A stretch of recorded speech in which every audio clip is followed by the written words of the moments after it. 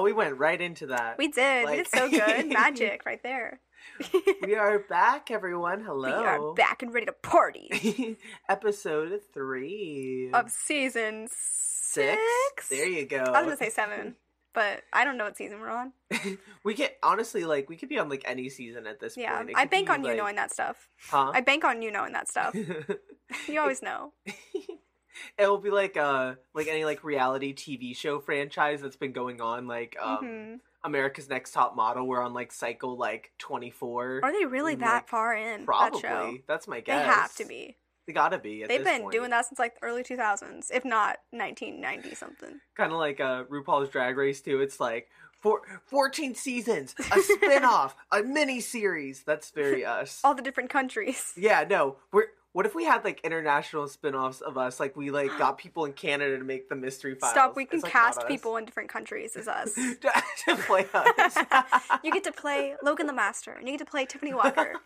The Mystery Files, Canada. Canada's Mystery Files. Stop it. That's genius. Amazing. We can have British Mystery Files. Hello. That's already us. It's already us, love. That's already us. Oh my gosh. I can never on tell. The Barbie. Wait, that's You are not talking British, you're talking Australian, love. Australian. Actually, I think they're very close, but I don't really know how to differentiate. That's the word I'm looking for. Australian and British? Yeah. I used to be able to because I would watch Australian tennis for some reason in 6th grade. I don't know. I'd put on Australian Open, so I would copy their accents and mannerisms and stuff, and I was pretty good, but I haven't watched it since then, so now I'm not good at it anymore. Did you ever watch Discovery Kids growing up? You asked me this. I don't think I watched Discovery Kids, really. Discovery Kids, the lineup they had was either very Canadian or very Australian. Oh. It was either Australian original works or Canadian. I guess the United States just did not have any children's. I feel especially Canada. I know they did a lot of children's content, media. Oh, yeah. But I'm even on I think there's some stuff on PBS that I was surprised. Oh, you're Canada, or just different kids shows. You know what Canada does really well? Actually, they do horror really, really well. Really? Mm-hmm. That slasher show. Mm-hmm. That's Canadian. That's surprising. Yeah, they do a lot of really good Canadian horror. I feel they got it, they got a good formula over there for, horror shows or movies and stuff. That's so surprising. All I can think of is Life with Derek. I'm pretty sure that's Canada. It is Canadian, yeah. Yeah, that's, one I always remembered being Canadian for some reason. It's just crazy, seeing, the little, Toronto, symbol with, the Canadian flag. And you're after the episode, you're oh, this is Canadian. And then you're are these Canadian actors? And they're just talking in, English accents. No, literally. So fun. So, not even last week, we did our last episode Sunday. And today is Thursday. Thursday. Mm-hmm. Look at me knowing days and stuff. We're getting ahead of the curve, though, to be honest. We are. We're zooming right through. Even though I haven't posted the first episode yet. Hey, but when we put them all up, it's going to be real smooth. Mm-hmm. Real smooth. We'll be, ready to go. We will. And if one of us happens to get COVID exposed again, we'll have backups. We'll be backed up. We'll be backed up. Actually, I don't think you can get COVID, unless it's, what is it? I think you have a 2-month or 3-month window or something, so I'm good for a little bit. Yeah, and then once that window ends, we'll have a safe bed on there. Yeah, we'll have a nice little padding in case. Yeah, no, exactly. But our last episode was about sleep paralysis demons. Yes, and I slept okay that night. I did too. I slept like a baby. I said all the demons are out in the air. I'm feeling great. You basically had a therapy session on the air. I so, did. It was just all coming out for you. I had a great time. I love that so much. Oh my god! But this week it is my turn. It is your turn. Oh my god! I'm so excited. I know I've been given little hints. I'm excited. I think I gave you hints of creepypastas, then YouTube, and then things we've watched before. So I'm that can literally be anything. Genuinely, the only thing I'm thinking of is mermaids. Mermaids, or what is it called?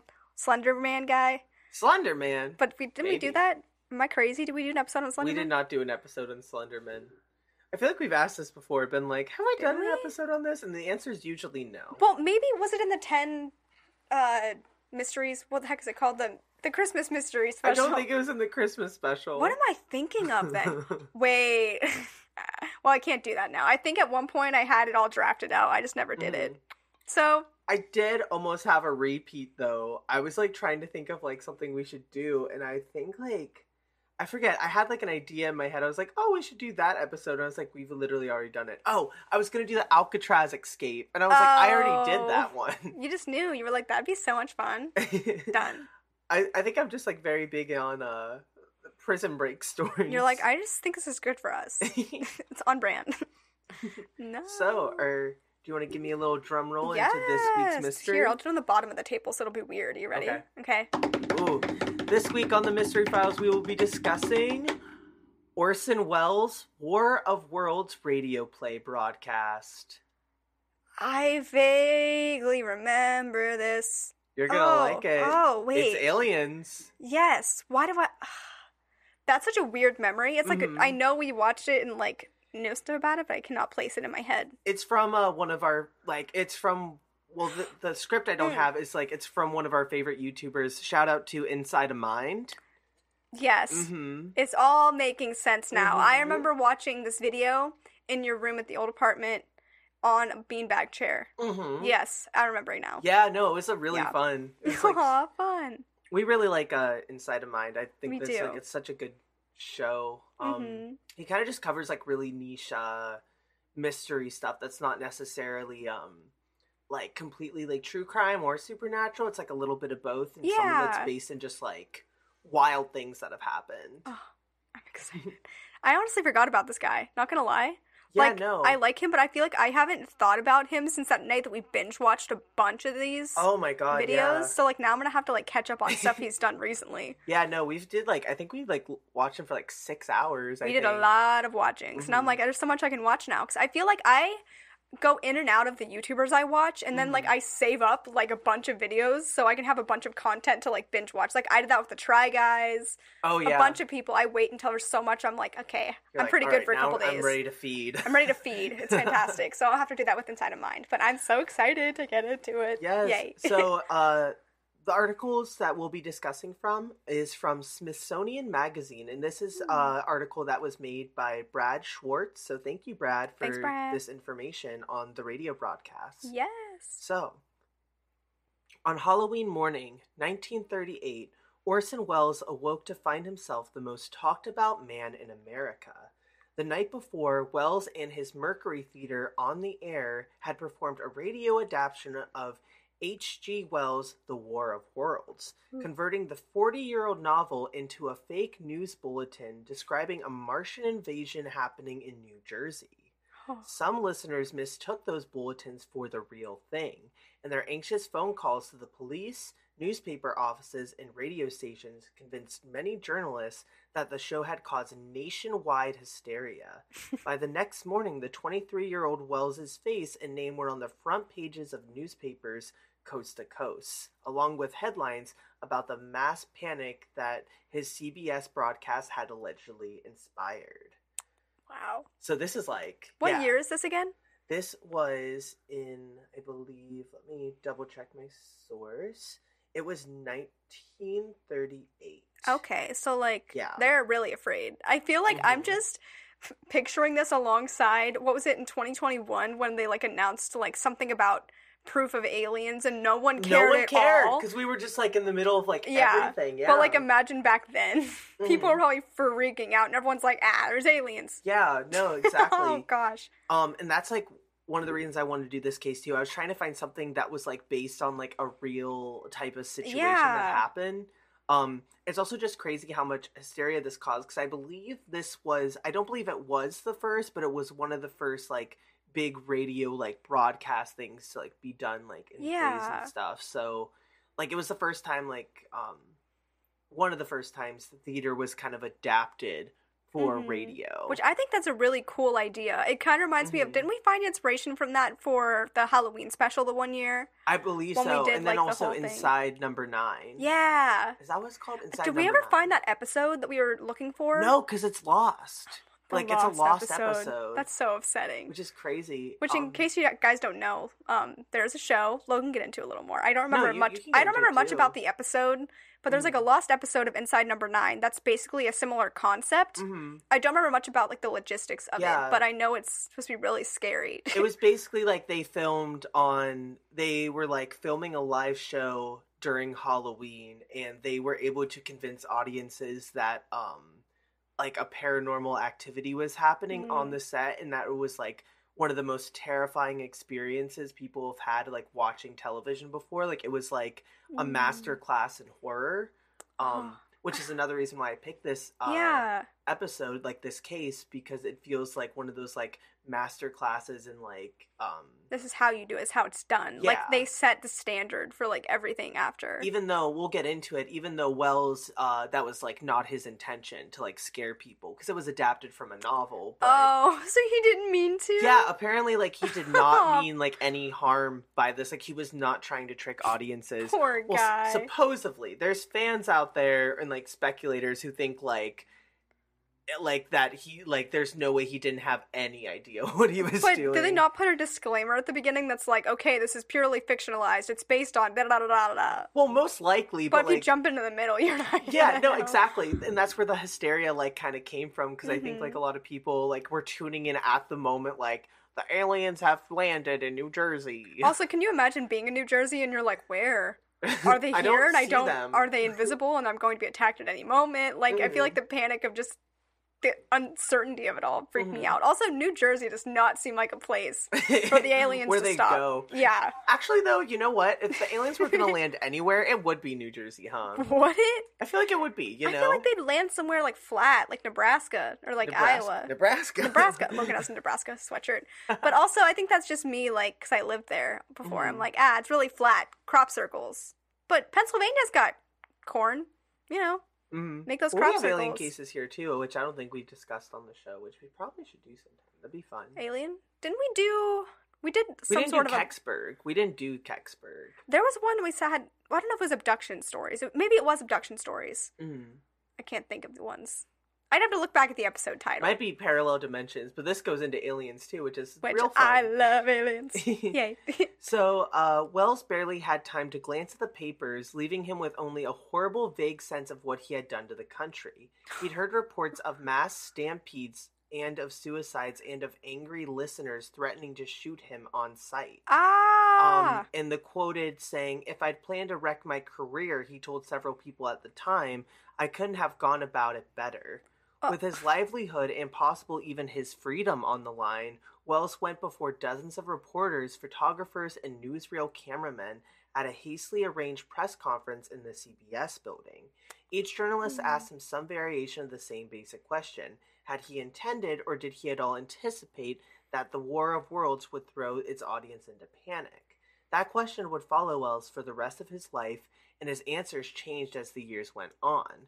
Wow. From protests of innocence to playful hints that he knew exactly what he was doing all along. The truth can only be found among long-forgotten script drafts and the memories of Wells' collaborators, which capture the chaotic behind-the-scenes saga of the broadcast. No one involved with War of Worlds expected to deceive any listeners, because they all found the story too silly and improbable for someone to possibly take seriously. And so many people did. The Mercury's desperate attempts to make the show seem halfway believable succeeded, almost by accident, far beyond even their wildest expectations. So that's just kind of like a little summary of the aftermath. Yeah. Also, the fact that people were like threatening him or like threatening to kill him. What did he do? Yeah, like all he did was make a report on it. Yeah, but we'll definitely get into it. But he like definitely got in like legal trouble almost, because it's like could like be seen as like lying to like the public. So if he caused like mass hysterias and these like protests and like all these things he was talking about, like it's possible he could go to jail for stuff like that. I also don't know the logistics of like how much live like radio stuff was actually recorded back then. So do you think there was much proof and what all was said, or was it all just like what they remember hearing, or do they have like a backup of what was said on the air? Like did they record that to keep all the time? Actually don't know if they have one. I know that they've done reboots of War of Worlds, like they've done like rebroadcasts of it, but I don't know if they've done his version of like it. Like the original audio. Because I'm like, maybe he couldn't actually get in too much trouble. Okay, so it looks like they actually do have the complete radio broadcast online on YouTube. So they do have that like footage as well. We should play a clip at the end. Just of the audio, because I think that'd be cool. Clip? Yes. That'd be kind of That'd be so creepy. It's like, that's what he sounds like. Aliens all over New Jersey. Can you imagine you listen to it and it just sounds like a Peanuts character? Like perfect. Yeah, so by the end of October 1938, Wells's Mercury Theater on the Air had been on CBS for 17 weeks. It was a low-budget program without a sponsor. The series had built a small but loyal following with fresh adaptations of literary classics. Mm-hmm. But for the week of Halloween, Wells wanted something very different from the Mercury's earlier offerings.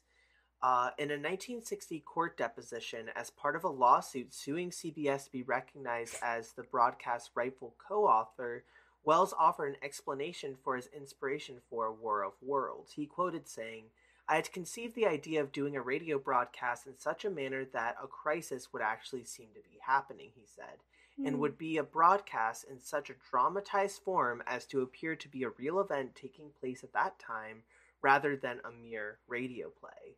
Without knowing which book he wanted to adapt, Wells brought the idea to John Houseman, his producer, and Paul Stewart, a veteran radio actor who co-directed the Mercury's radio broadcasts. The three men discussed various works of science fiction before settling on H.G. Wells' 1898 novel, The War of Worlds, even though Houseman doubted that Wells had ever read it. That's so You're shady. An idiot. You don't read. You're uncultured. You know nothing else happening here. So I think one of the interesting things here is that, like, as an artist, Orson Welles, like, didn't have, like, a passion about the book at first. Yeah. And, like, wanted to adapt it. Like, he literally says, like, in his quote, like, I kind of want to just mess with people in a way. So there's the proof. The proof's in the pudding, then. So, yeah, exactly. So it's just, like, one of those things, like, I kind of see where he's, like, coming from, because we, like I said, we did that with our Halloween special, basically, but, like, you could tell that was, like, very much. Yeah. But, like, for him to have, like, all of the resources to make it, like, so believable and scary, that's kind of fantastic. I don't know. I think one of the things that I find really interesting about this case also is, it's very similar to the Blair Witch Project. And how people thought that was a real documentary and wasn't fictionalized, because, even, like, for this radio broadcast, social media was not a thing yet. Yeah. So there was no way to really, like, crowdsource or, like, all come together to talk about a certain topic. Yeah. So with the War of Worlds, there's, like, really no other people you can kind of try to identify with. Like, you can't really tweet at someone in 1938 in New Jersey to see if, like, aliens are actually landing or not. Yeah, like, there's a very big disconnect. Also, I'm wondering if there were people out there who did recognize that this was that book. And they were like, okay, guys, read a little bit. Read some more and understand this is an adaptation. Oh, yeah, and I'm sure, like, even his, like, theater had, like, probably, like, somewhat of a following. It, like, probably would have had to. Yeah. So, like, people were just listening to it, like, all excited, like, knowing that it was just a piece of, like, work. Yeah. But people who just randomly tune in to want to listen to something late at night or something, it's just like, not the right time. But also, like, imagine those voice actors, they should have got, like, some big awards. If people believed it that much, like, they deserve something. Some big, like, radio award. Yeah, the cast was actually pretty large. Where's the cast list? I have that here. Yeah, it was a pretty big cast of people. They had, it was at least 20-some people, like, in the cast just for this radio broadcast. Interesting. Like, I wonder, I'd have to listen to it to see exactly what the format is, but, like, did they tell, like, the entire story, or was it just like, oh my gosh, guys, they're landing, type, like, craziness? I think it was just, like, basically, like, a summarized version of it. So instead of it being, like, the whole book, I think it was, like, towards where the Martians were, like, landing and stuff like that. And okay. Which we're about to get into, because this is a little, like, paragraph about kind of, like, the summary of what the War of Worlds was. Okay, perfect. So the original The War of the Worlds story recounts a Martian invasion of Great Britain around the turn of the 20th century. The invaders easily defeat the British army thanks to their advanced weaponry, including a heat ray and a poisonous black smoke, only to be felled by earthly diseases against which they have no immunity. The novel is a powerful satire of British imperialism. The most powerful colonizer in the world suddenly finds itself colonized, and its first generation of readers would not have found its premise implausible. In 1877, the Italian astronomer, let's see if I get this right. You can do it. Giovanni Schiaparelli. Ooh, pretty. Okay, Giovanni. Fancy. Had observed a series of dark lines on the Martian surface that he called canali. Which kind of sounds like cannoli. Canali. I see a cannoli up there. It's a cannoli in the sky. There's a cannoli in the sky. There's a Martian cannoli in the sky. Luigi, do you see the cannoli? Luigi. Hey, I'm Italian. This is fine. This is my Chris Pratt Mario impression. Oh, I was like, why? What does this mean? But I guess canali is Italian for channels. Oh. So in English, canali got mistranslated to canals, which is a word implying that these were not natural formations, that someone had built them. Wealthy, self-taught astronomer Percival Lowell popularized this misconception in a series of books describing a highly intelligent, canal-building Martian civilization. H.G. Wells drew liberally from those ideas in crafting his alien invasion story, the first of its kind, and his work inspired an entire genre of science fiction. That's cool. Yeah, that's really, really cool, actually. Yeah. By 1938, the War of Worlds had become familiar to children through the medium of comic strips and many succeeding novels and adventure stories, as Orson Welles told the press the day after his broadcast. They said, let's traumatize an entire generation and then make some nice content out of it. No, I'm just imagining, like, reading the Sunday paper and seeing, like, these, like, really colorful, like, versions of Martians invading Great Britain. Like... Yeah, and they're like, oh, so it was fake, huh?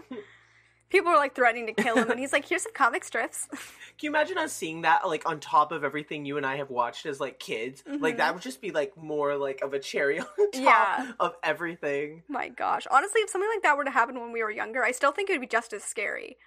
Like, kids like, oh my gosh, there's aliens attacking everywhere. Oh my gosh. It'd be like Monsters vs. Aliens. Oh my god, literally. I was also wondering if, like, this takes any inspiration from, Mars Attacks. Oh, I think I've only seen parts of that. Really? Because I think it made me uncomfortable. Just like the way... Mars Attacks is really, really out of pocket. It's a lot to handle, and I don't know if I can handle it. I just love, I love anything that's, like, puppeteer or, like, kind of just... I've told you this before. I love things that look kind of jarring. That's one of the reasons I like the Muppets a lot. Yeah. I'm like, what are they doing there? That was way too jarring for me. This whole... Mars Attacks was way too much for me. Do you remember when we lived together and I had my Muppet phase? The Muppets, what was the dinosaur? Yeah, the dinosaur show. That was like one of my last phases. Oh, stunning. I just like things that look like they should not belong there. I'm like, what is that dinosaur doing there? Like, does it not make you feel weird? What? Like, that kind of stuff, like, makes me uncomfortable to watch. It's just, like, kind of funny. Because, like, imagine, like a dinosaur thing coming up to you in modern day. That's crazy, you know? No, absolutely not. Like, it's not even real. But that's what makes it fun. Yeah, imagination. Yeah, so after Wells selected the book for adaptation, Houseman passed it on to Howard Koch, a writer recently hired to script the Mercury broadcast. Okay, so there was someone who was hired to do that as well, with instructions to convert it into a late-breaking news bulletin. Okay. Koch may have been the first member of the Mercury to read The War of the Worlds, and he took an immediate dislike to it, finding it terribly dull and dated. That's so rude. That is rude. They said, this sucks, but we'll still use it. Can you imagine being a writer and having to adapt something and you're like, I hate this? This is, honestly, how could you even get through it? There's, like, books I've tried to pick up and I'm like, that's rough, but if I had to read it, I would just be mad at it. I couldn't do anything more with it. I guess the commission alone would be, like, pretty good, like... I guess, like, I gotta do this then. Maybe that's why they put it in New Jersey. They were like, okay, let's bring some interesting factors into this. Yeah, so it looks like maybe one of the reasons why he found it dull was because science fiction in the 1930s was largely the purview of children, with alien invaders confined to pulp magazines and the Sunday paper. The idea that intelligent Martians might actually exist had largely been discredited. Even with the fake news conceit, Coach struggled to turn the novel into a credible radio drama in less than a week. He had a week. A week? To write this. He made that chaotic thing. Oh my god, that's crazy. Go him, though, honestly. And it's like an hour-long broadcast, so like it was probably 60 pages at least. So he had to write like a 60-page script, refine it, and then give it to them. That's amazing. That's crazy. All dialogue. I guess it's like that's the only thing you had to do that week, like, but like for me, like with my schedule and like everything, I could not do that. But also just imagine just writing a script, no visual stuff, just like writing the script, and you had to make it all coherent. It's like just with sound. Crazy. I feel like I would like doing the like interviews and stuff, how like they had like people broadcasting in it, because I don't know if they'll go into it or not, but like I know they started this play broadcast with like them just acting casual, being like, hi, I'm a news anchor and here's some mundane news and here's the weather report. Like I feel like I would have fun with that. I feel like that'd be like really fun to have. Yeah, like it starts all casual and it's crazy. So on Tuesday, October 25th, after 3 days of work, Coach called Houseman to say that War of the Worlds was hopeless. Ever the diplomat, Houseman rang off with the promise to see if Wells might agree to adapt another story. But when he called the Mercury Theater, he could not get his partner on the phone. Wells had been rehearsing his next stage production, which was a revival of George Birchner's Dayton's Death, for 36 straight hours, desperately trying to inject life into a play that seemed destined to flop. With the future of his theatrical company in crisis, Wells had precious little time to spend on his radio series. Wow. So he didn't get to put much effort into this at all. So he's like, this sucks so much. They blame the entire, like, everything on him, and he's like, yo, I was on doing theater stuff for 36 hours. I don't know. Can you imagine? Oh my god. How is he okay? How is he fine?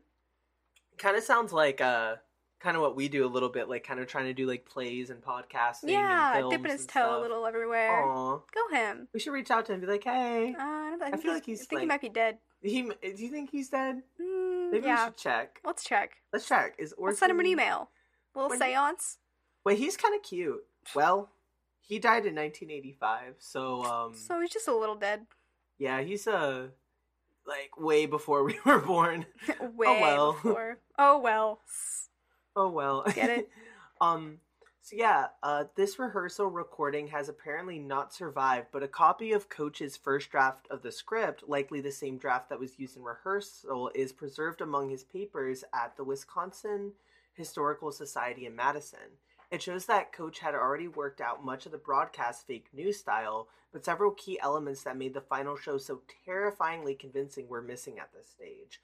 Like the original novel, this draft is divided into 2 acts of roughly equal length, with the first devoted to fake news bulletins about the Martian invasion, and then the second act uses a series of lengthy monologues and conventional dramatic scenes to recount the wanderings of a lone survivor who is played by Wells himself. Wow. That's creepy. I didn't know it did that. Yeah, that's kind of like crazy to think like all this panic was happening like over the radio, and like Wells played just like the last remaining person. Like, so would he be the last person alive in New Jersey, or just like a town? It's possible, yeah. Like it could be like I think like maybe what they were trying to do with it is like he's the like sole survivor, like, oh, they're coming for you. They're coming. Imagine being in New Jersey and you're like, wait, but I'm also alive. So we're the last 2 alive. Mm-hmm. Like convincing yourself of that. Mm-hmm. So in Wells' absence, Houseman and Stewart tore into the script, passing their notes on to Coach for frantic last-minute rewrites. I know that very well. Yep, feel that deeply. The first act grew longer, and the second act got shorter, leaving the script somewhat lopsided. Unlike in most radio dramas, the station break in War of Worlds would come about 2/3 of the way through, and not at the halfway mark. So apparently no one in Mercury realized that listeners who tuned in late and missed the opening announcements would have to wait almost 40 minutes for another disclaimer explaining that the show was fiction. Oh, gosh. Oh, dear God. Radio audiences had come to expect that the fictional programs would be interrupted on the half hour for station identification, Breaking news, on the other hand, failed to follow those rules. People who believed broadcasts to be real would be even more convinced when the station break failed to come at 8:30 p.m. So they broke legal rules by not taking a break at 8:30 as well. Oh, man. Wow. They said, let's push it to the very edge. Honestly, they probably got in a lot of trouble. Yeah, well, the broadcast itself is 57 minutes, so basically there was like the first 40 minutes of it were completely played and the last 17 were there. And the first like 40 minutes, like they said with the lopsidedness, was just like news covering like just casual things happened. And then it got crazy. Yeah, exactly. Because they also mentioned in the second act that Wells's character was one of the last remaining people, which I'm sure by that point you could tell that it was fiction. I would hope. But if you were just seeing the first act full of like frantic news anchoring, like you might believe it, honestly. If I was sitting home alone and I heard that, I think I would believe it a little bit. Yeah, so these revisions also removed several clues that might have helped late listeners figure out that the invasion was fake. Two moments that interrupted the fictional news broadcast with regular dramatic scenes were deleted or revised. At Houseman's suggestion, Coach also removed some specific mentions of the passage of time, such as one character's reference to last night's massacre. The first draft had clearly established that the invasion occurred over several days, but the revision made it seem as though the broadcast proceeded in real time. Yep, that'll do it. As many observers later noted, having the Martians conquer an entire planet in less than 40 minutes made no logical sense. But honestly... Okay, so he wasn't the last man in New Jersey. He was the last man, period. But everyone's like, but we're listening to this, so how is this? How are you the last one? Oh, God. I feel like I'd go through an existential crisis hearing that. You're like, am I dead listening to this? Like, you would just question everything. Yeah, but Houseman explained in Run Through, the first volume of one of his memoirs, was that he wanted to make the transitions from actual time to fictional time as seamless as possible, so in order to draw more listeners into the story without needing to take many breaks. Each change added immeasurably to the show's believability. Without meaning to, Coach Houseman and Stewart have made it much more likely that some listeners would be fooled by War of the Worlds. Wow. Yeah. That is crazy. I wish we could have heard this. Yeah, I wish we were alive then. We could listen. I still want to listen to it, but I just can't imagine back then listening to something like this. I've heard clips of it, but I never fully have listened to it. Yeah. I think even in that video we watched from Inside of Mine, he had clips from it. Yeah. Oh, that'd just be so creepy. Plus, back then, I feel like it would just be even more freaky because technology was so different, and that's where you got your news. Wow. Yeah. So. Making sure I got it right. Oh, yes. Yeah. So, other important changes came from the cast and crew as well. Actors suggested ways of reworking the dialogue to make it seem more natural and comprehensible or convincing. In his memoirs, Houseman recalled that Frank Reddick, the actor cast as the reporter who witnesses the Martians' arrival, scrounged up a recording of the Hindenburg disaster broadcast and listened to it on repeat over and over and over again, studying the way the announcer, Herbert Morris's voice, swelled in alarm and became more and more horrified. This so man's cool. Actor. He's an actor, does the research. Oh my God. I love that. I'm just thinking to myself, these actors were probably so I can't wait to make this piece of work and be so believable. Everyone's gonna know it's this beautiful piece of art and it's gonna feel so believable. Death threats. But they did not. Yeah, they probably did not. He did not think that his believable performance would be I feel like it's a compliment. They think you're so believable. They think it's so real. You should be honored. Oh my God. Yeah, no, I can really see that happening. So, Reddick replicated those emotions during the show with remarkable accuracy. He started crying out over the horrific shrieks of his fellow actors as his character and other unfortunate New Jerseyites. New Jerseyites? I feel like it's New Jerseyans. New Jersey. It says it's New Jerseyites. Wow, I don't like that. Oh my God, wait.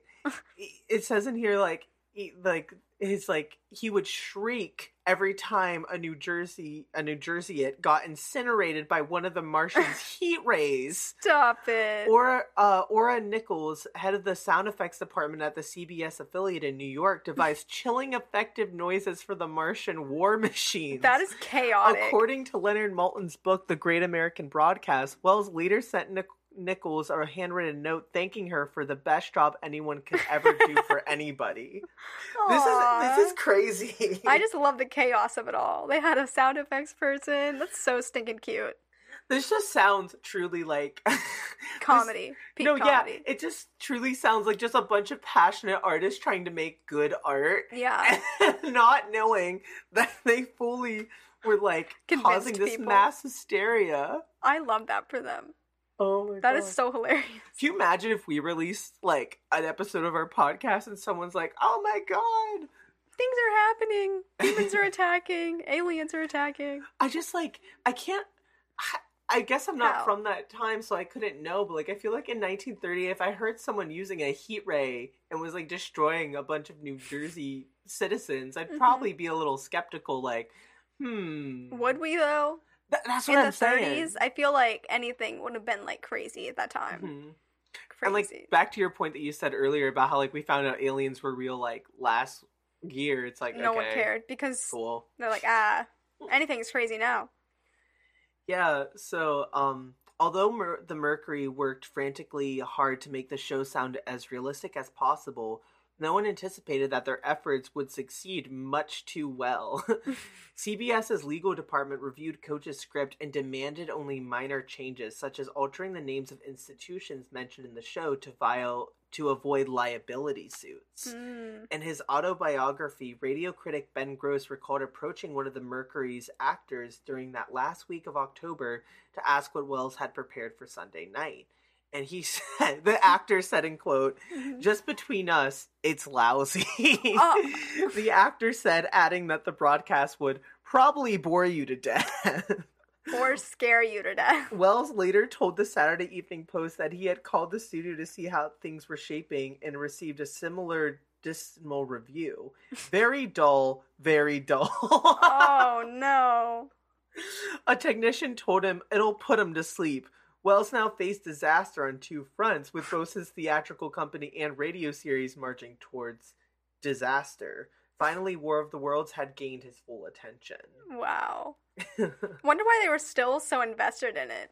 Regardless of, like, them thinking it was going to be so dull and boring. Right? They're like, no, I think I still want to do this. Mm-hmm. This might suck, but sure, I already signed up. Well, I feel like because they had to deliver something that Sunday night, like, there's no way you could, like, do another adaptation in only, like, 48 hours time, probably. Yeah. Like, also, if they thought that was dull... Mm-hmm. What do they think is like crazy? I just think it's so funny, like that they were just like, oh, it's so dull, but the actors were like, I'm gonna give the best performance of my life. Oh my gosh, they're like, it may be dull and boring, but I had this. I'm gonna get a radio Emmy for this. Emmy. Give me the Remy. Give me the Remy. Aw, that's cute. Remy the rat. They got the Remy. Oh my god. Remy the Ratatouille. So mid-afternoon on October 30th, which is also, this is really interesting that like it happened around Halloween time. Just hours before airtime, Wells arrived in CBS's studio for last-minute rehearsals with the cast and crew.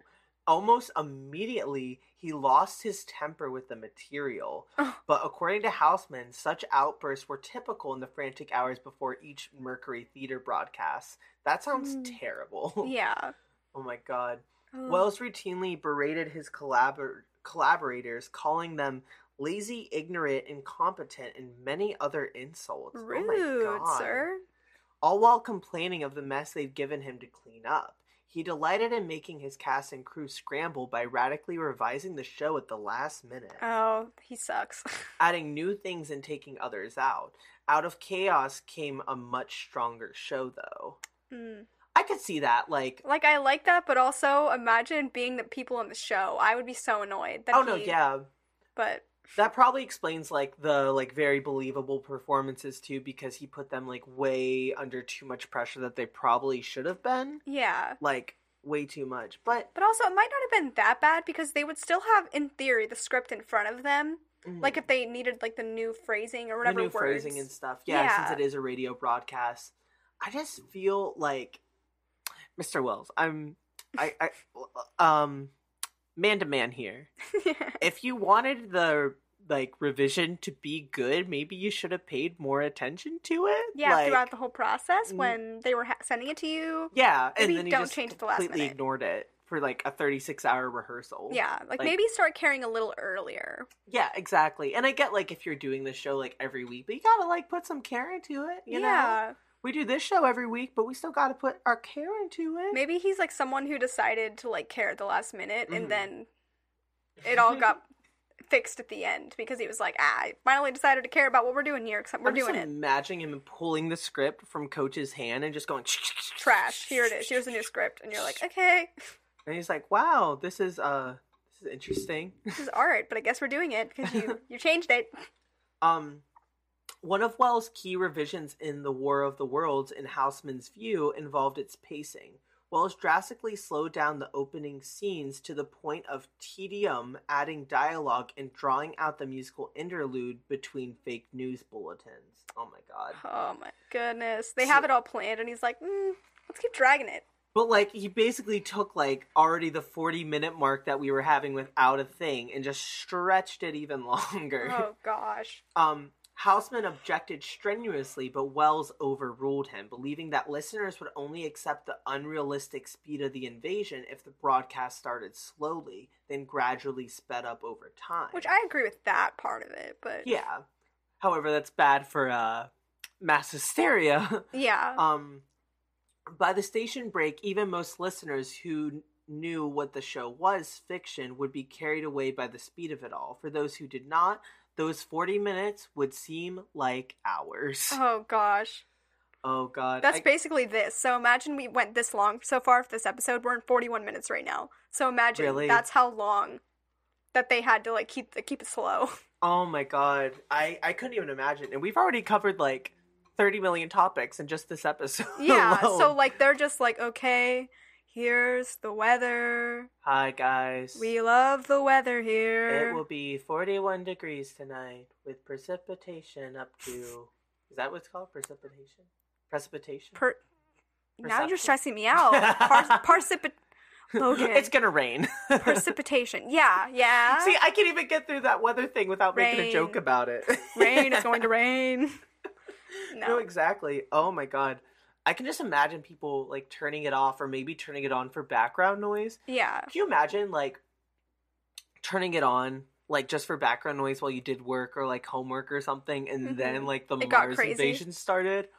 You're like, I was just listening to the weather for 40 minutes. Oh, my God. Gosh. Yeah, exactly. That would just... absolutely not. Another one of Wells' changes involved something cut from Coach's first draft, which was a speech given by the Secretary of War. Stop it. That's a great description. They said we need this character. It's important, believable. I'm like, hi there, I'm the Secretary of War. This is me, Tiffany Walker, the Secretary of War. This is a formal announcement. There's a war with the aliens. With the aliens. The Martians are invading. Describing the government's efforts to combat the Martians. This speech is missing from the final draft script, but it is also preserved at the Historical Society in Wisconsin, most likely because of the objections from CBS's lawyers. When Wells put it back in, he reassigned it to a less inflammatory cabinet official, the Secretary of the Interior, in order to appease the network. But he gave the character a purely vocal promotion by casting Kenneth Delmar, an actor whom he knew could do a pitch-perfect impression of, kid you not, Franklin D. Roosevelt. Oh, that's cool. So he was like, I want a guy who to be the Secretary of the Interior, but he has to sound like Franklin Roosevelt. We need this. In 1938, the major networks expressively forbade most radio programs from impersonating the president in order to avoid misleading listeners. But Wells suggested with a wink and a nod that Delmar make his character sound presidential, and Delmar happily complied. Stop it. That's so funny. He said, he is the president. Make it serious, make it crazy, make everyone scared.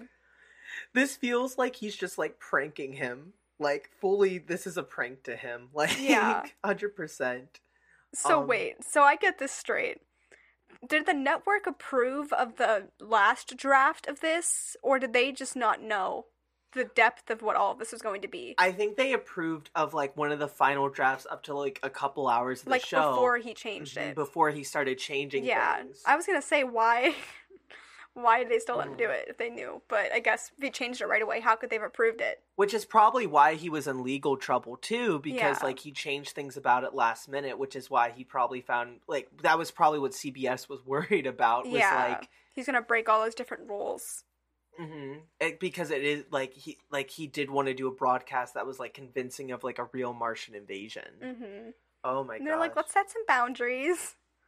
Yeah, they actually mentioned that a little bit more here, too, with, that these ideas that Wells had only came at last minute, with disaster waiting in the wings to happen. So he would think of these last-minute ideas, like, on the fly. Oh, gosh.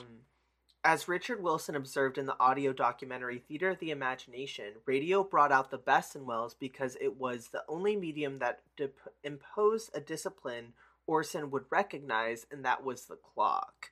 Ooh, that's a little shady. Being like he only works well under a time under the limit. pressure. Everything else he sucks.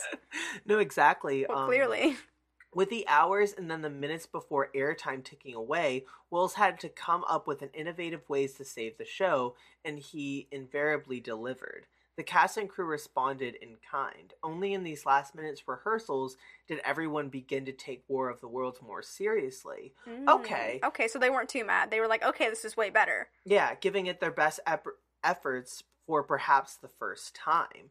The result demonstrates the special power of collaboration. By pooling their unique talents, Wells and his team produced a show that frankly terrified many of its listeners, even though those who never forgot that the whole thing was just a play. Wow. I want to know someone who was alive during this time. I mean, I probably do, but I can't remember. But, like, I want to see what someone who is alive today thought of it, if they listened to it at that time. No, yeah, exactly. Yeah, so this is, where is I going to say?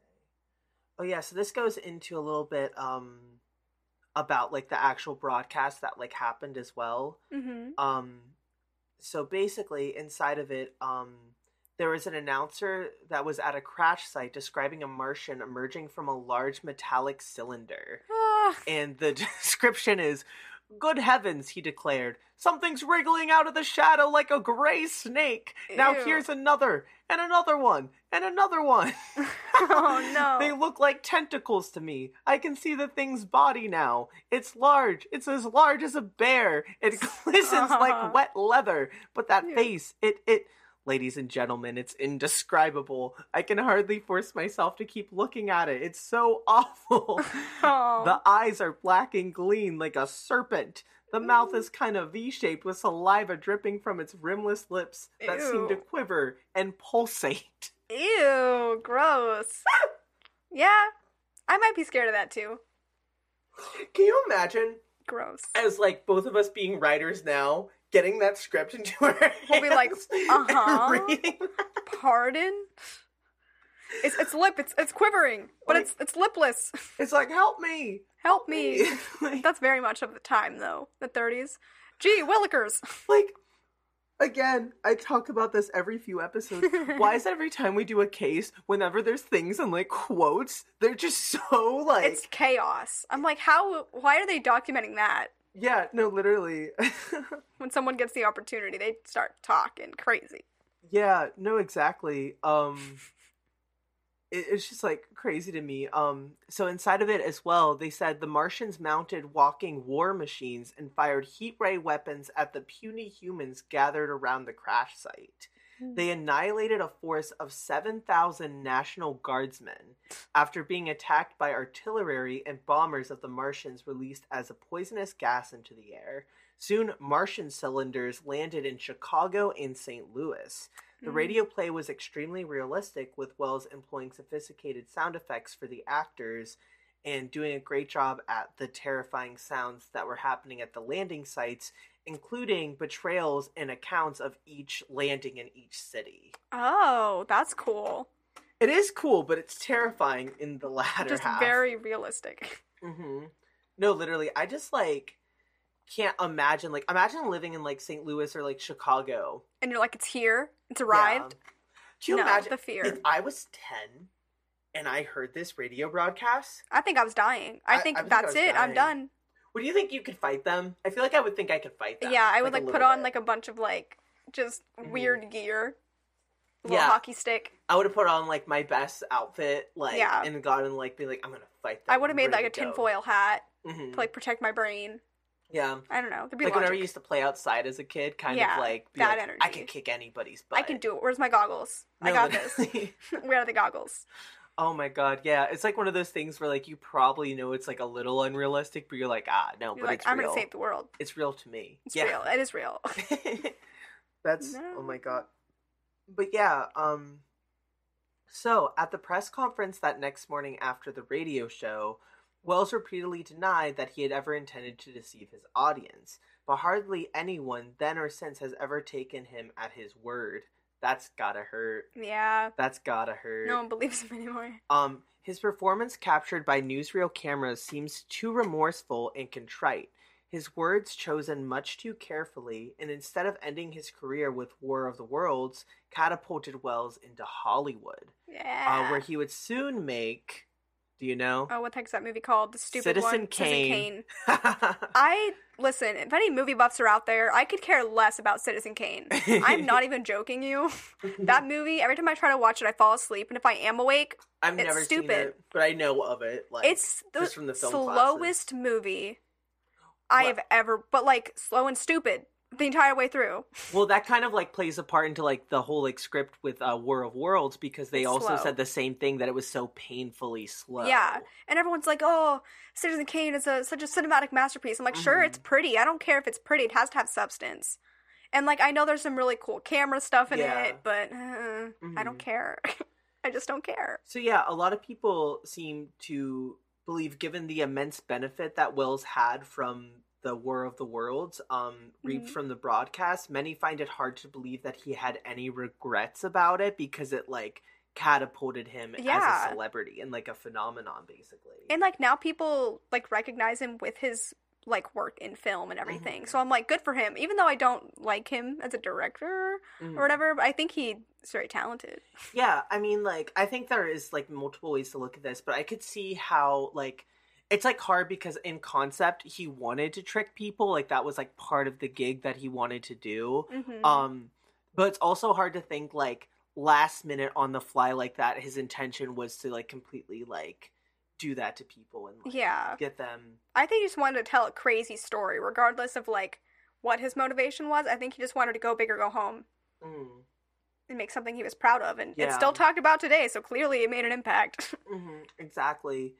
So it also says as well, the Federal Communications Commission investigated the unorthodox program, but they did find that no law was broken. Hey, Networks did agree to be more cautious in their programming in the future, and the broadcast helped Orson Welles, of course, like land those contracts. So it sounds like, you know, the FCC tried to like find if any rules were broken, but I guess he got away scot-free with it. good for him. He's lucky. and he made Citizens Kane. Like, look at that. He's still got goodness in there. In later years, Wells began to claim that he really was hiding his delight that Halloween morning. This sounds like a villain origin story. Yeah, it literally does. The Mercury, he said in multiple interviews, had always hoped to fool some of their listeners. That's really okay. Made plans. In order to teach them a lesson Stop about it. not believing whatever they heard over the radio. I mean, fair though. Honestly, fair. Yeah, but at the same time, Like that's where you're looking for the truth. that's where like, if you're Especially at that time, that's where you're getting your news. yeah, So. like you're playing with fire with that. You were playing But I love with the fire. chaos of that energy. Don't believe everything you hear. No, exactly. That's so funny. But none of Wells' collaborators, including John Houseman and Howard Koch, ever endorsed such a claim.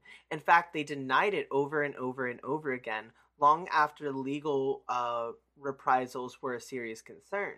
The Mercury Theater did quite consciously attempt to inject realism into War of the Worlds, but their efforts produced a very different result from one they intended.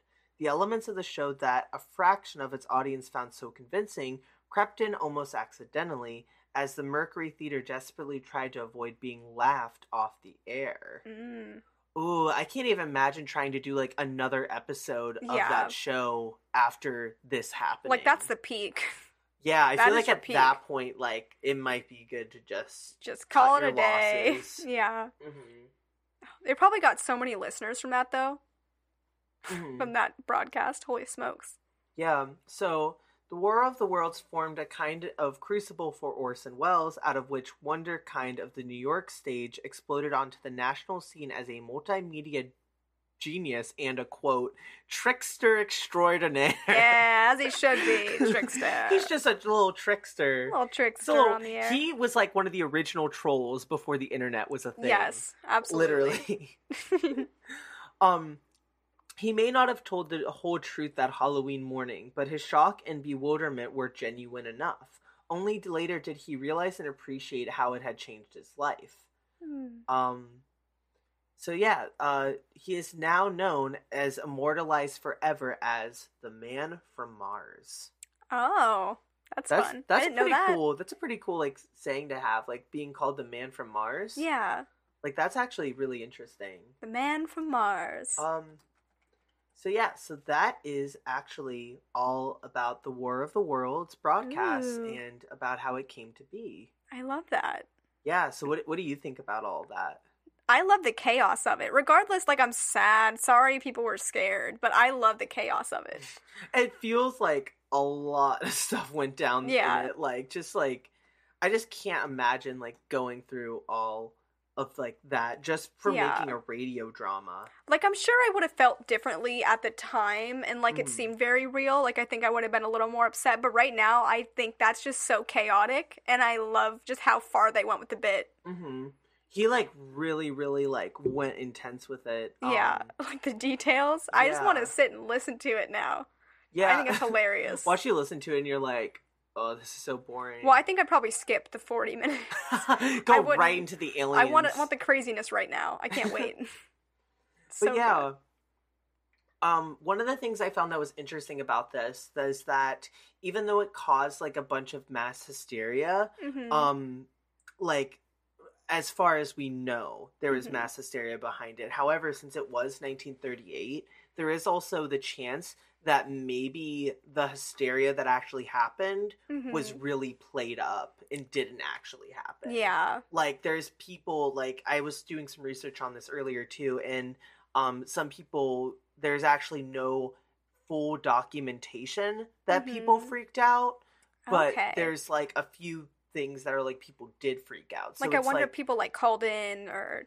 Yeah, it's like one of those, like, mysteries. Like, people did call CBS. They were, like, freaking out. And, like, police stations were also, like, freaking out and stuff, being like, help. But there's no, like, actual account that, like, it caused any actual damage. Like, there's no proof of anyone, like, offing themselves, like, from the broadcast or causing, like, protests or, like, fights. So it's all, like, speculation. It's word of mouth type of styles from, like, what we know from the police reports that were given in those cities. Wow. Which I think is also interesting because it's, like, one of those things, like, did it happen? Did it not? Yeah. Like, but regardless, like, people were mad at him. Yeah, you make people mad. People were very mad.